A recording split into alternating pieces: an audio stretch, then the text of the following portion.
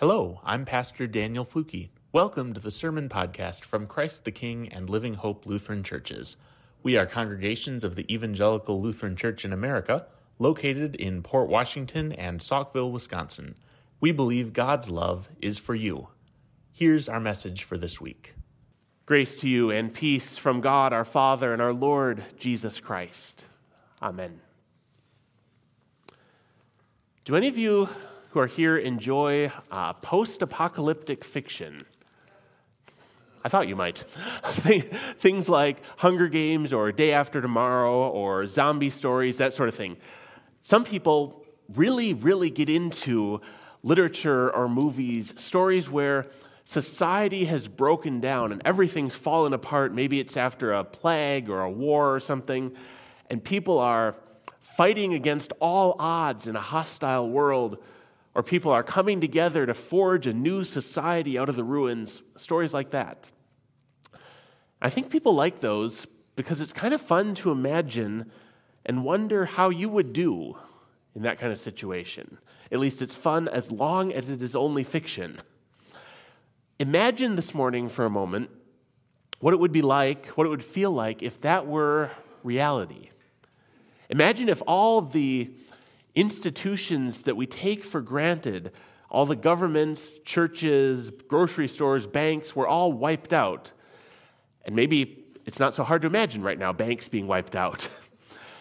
But then, imagine if on top of all that, an enemy army comes in and forcibly relocates you, says you're leaving all your stuff here, you're coming with us, and moves you into a foreign country to start over.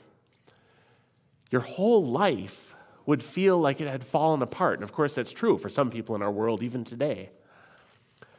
And that, I think, must have been what it felt like for the Jewish people at the time the prophet Ezekiel was writing, at the time he was prophesying. And Ezekiel is not somebody that we hear from very often, but he's really quite an important prophet. He lived during the Babylonian exile, right around 600 years before Jesus.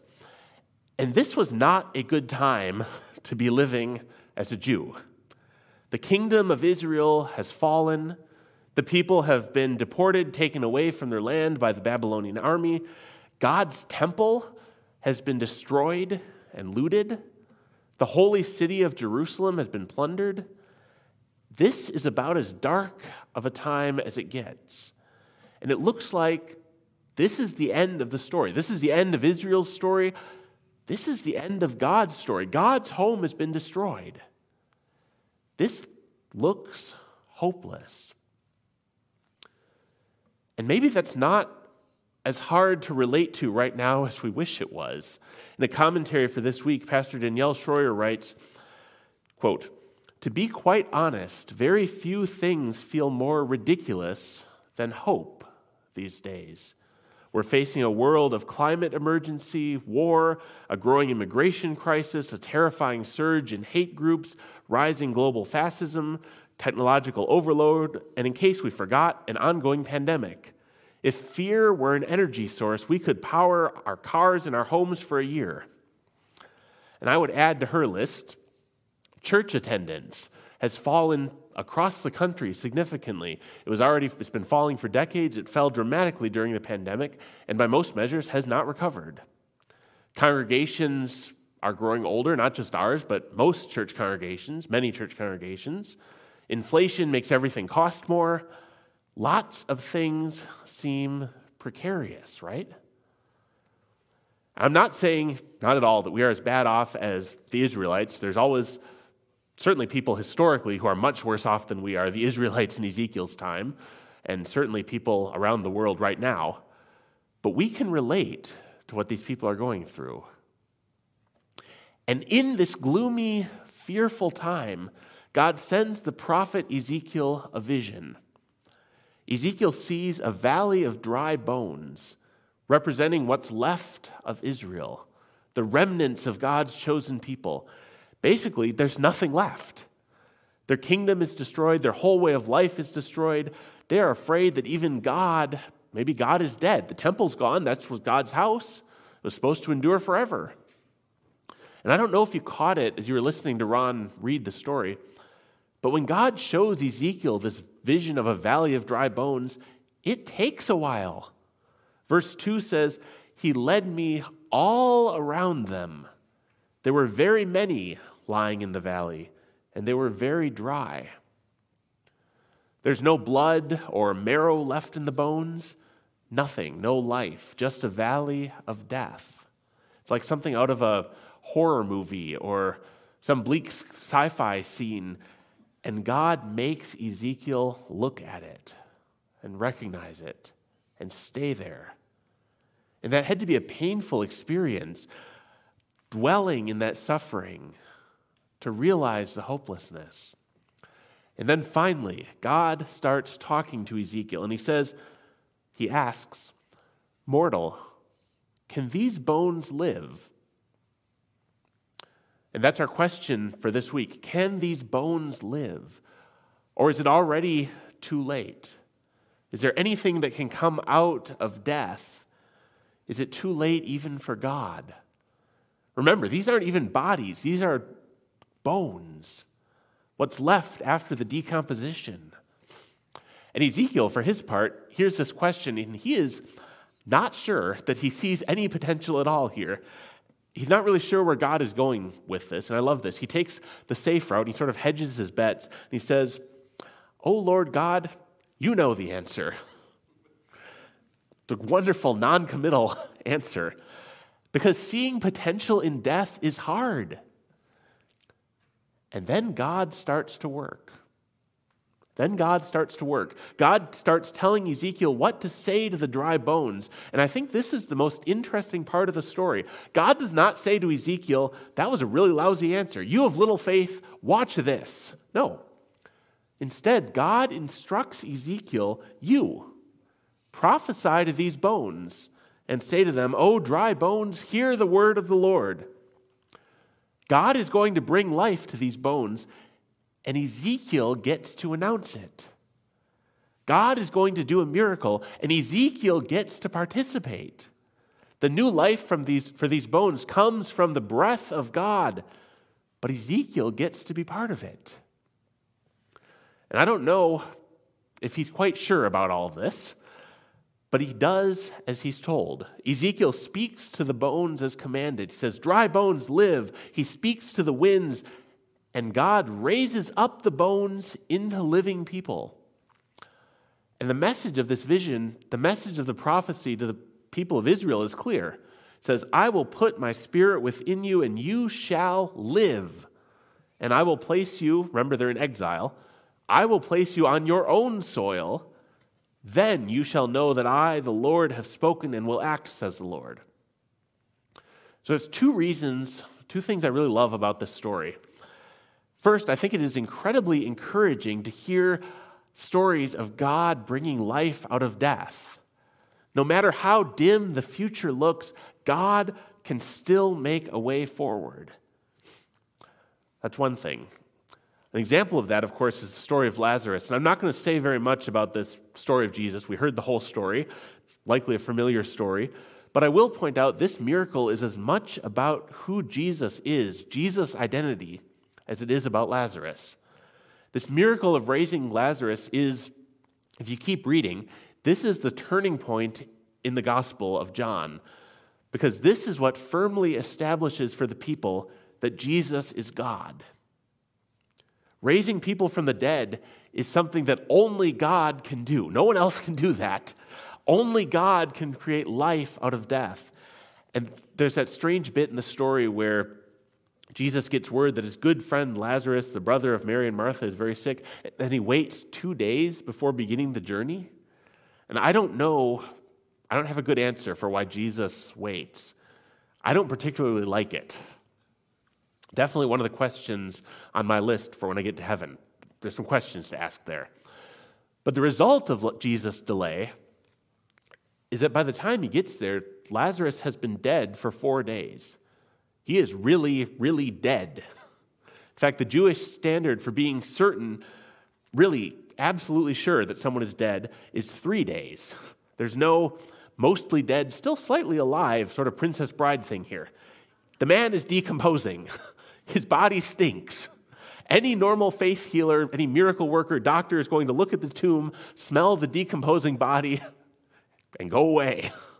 It is too late. But it is not too late for Jesus. He does something that only God can do. He tells Lazarus to come out of the tomb, and Lazarus does it. Lazarus comes out. If you keep reading in John, this is the turning point where the religious and the political leaders, the people with power, realize they need to do something about this Jesus. They could ignore or explain away all those other miracles. You cannot ignore someone who's decomposing, getting up and walking out of the tomb. And from then on, I think it's the very next verse, from then on, they began plotting to kill him. This is how we get to Easter, well, to Good Friday and then to Easter in a few weeks. From here, everything leads to the cross and to Jesus' death. Of course, after he dies, spoiler alert, he himself will rise from the dead, which is the final ultimate proof that he is who he says he is. So back to Ezekiel. One of the parts I love is this idea of God seeing potential for life even in what looks like death. And that's a preview of what's coming for Jesus himself. The other part, though, that I really love about this story is Ezekiel's role, what he gets to do in the story. Ezekiel gets to be the one to tell the dry bones to live. He gets to be the one to proclaim life, to declare good news. And this is what you and I get to do as Christians. We get to look at this broken world and say, there is hope. There is good news here. The story is not over. Our job is to declare good news, to speak God's love to this world. And it's not just empty words telling people, well, don't worry about your situation because God loves you, so your suffering doesn't really matter. No. The Apostle James says something about that kind of proclamation. It's a trap we can fall into, right? He talks about the uselessness of faith that's only words without deeds. The good news that we proclaim is accompanied by action. We live our faith. God is at work through us. God uses whatever we have to offer to build God's kingdom, to breathe life into dead bones. Our words and our actions as followers of Jesus speak life. Today's question asks if we believe this is possible. Can these bones live? Can we believe there is hope for this world in Jesus Christ? Can we believe that God is not done with us yet? That there is hope even for you and for me? In the chapter before the Lazarus story, in John chapter 10, verse 10, Jesus says, I came that they may have life and have it abundantly. If there is one thing that we as Christians have to say to this world, it is the message that real life, abundant life, life starting now and continuing for eternity is found in Jesus Christ. God is in the business of life, creating it, restoring it, speaking it. Life is what God does, whether it's the whole world at creation or a newborn baby or into hopeless situations like valleys of dry bones or tombs that are 4 days old. Our job, our calling from God is to speak life, to share the good news of what God is doing in our own lives and in the world. God told Ezekiel to speak life so the dry bones could live. In the Lazarus story, when Lazarus comes out of the tomb, Jesus tells the people standing there probably in shock at what's happening, he tells them to step up and get involved and participate in God's work. He says, unbind him and let him go. We get to be a part of God's work. We get to be a part of speaking life. Will you join in what God is doing? Will you proclaim life and hope to the world? Will you believe that dry bones can live? May God use you today and this week and always to speak life to those around you. And may you hear God speaking life to you. Amen. Thank you for listening to today's sermon podcast. To learn more about the ministries of Living Hope and Christ the King, to ask for prayer, or to make a donation to support the work we are doing in Ozaukee County, you can visit our websites at livinghopesaukville.org or ctkport.org, or click the link in the show notes to find us online or on social media. May God bless you, and we hope you'll join us again soon.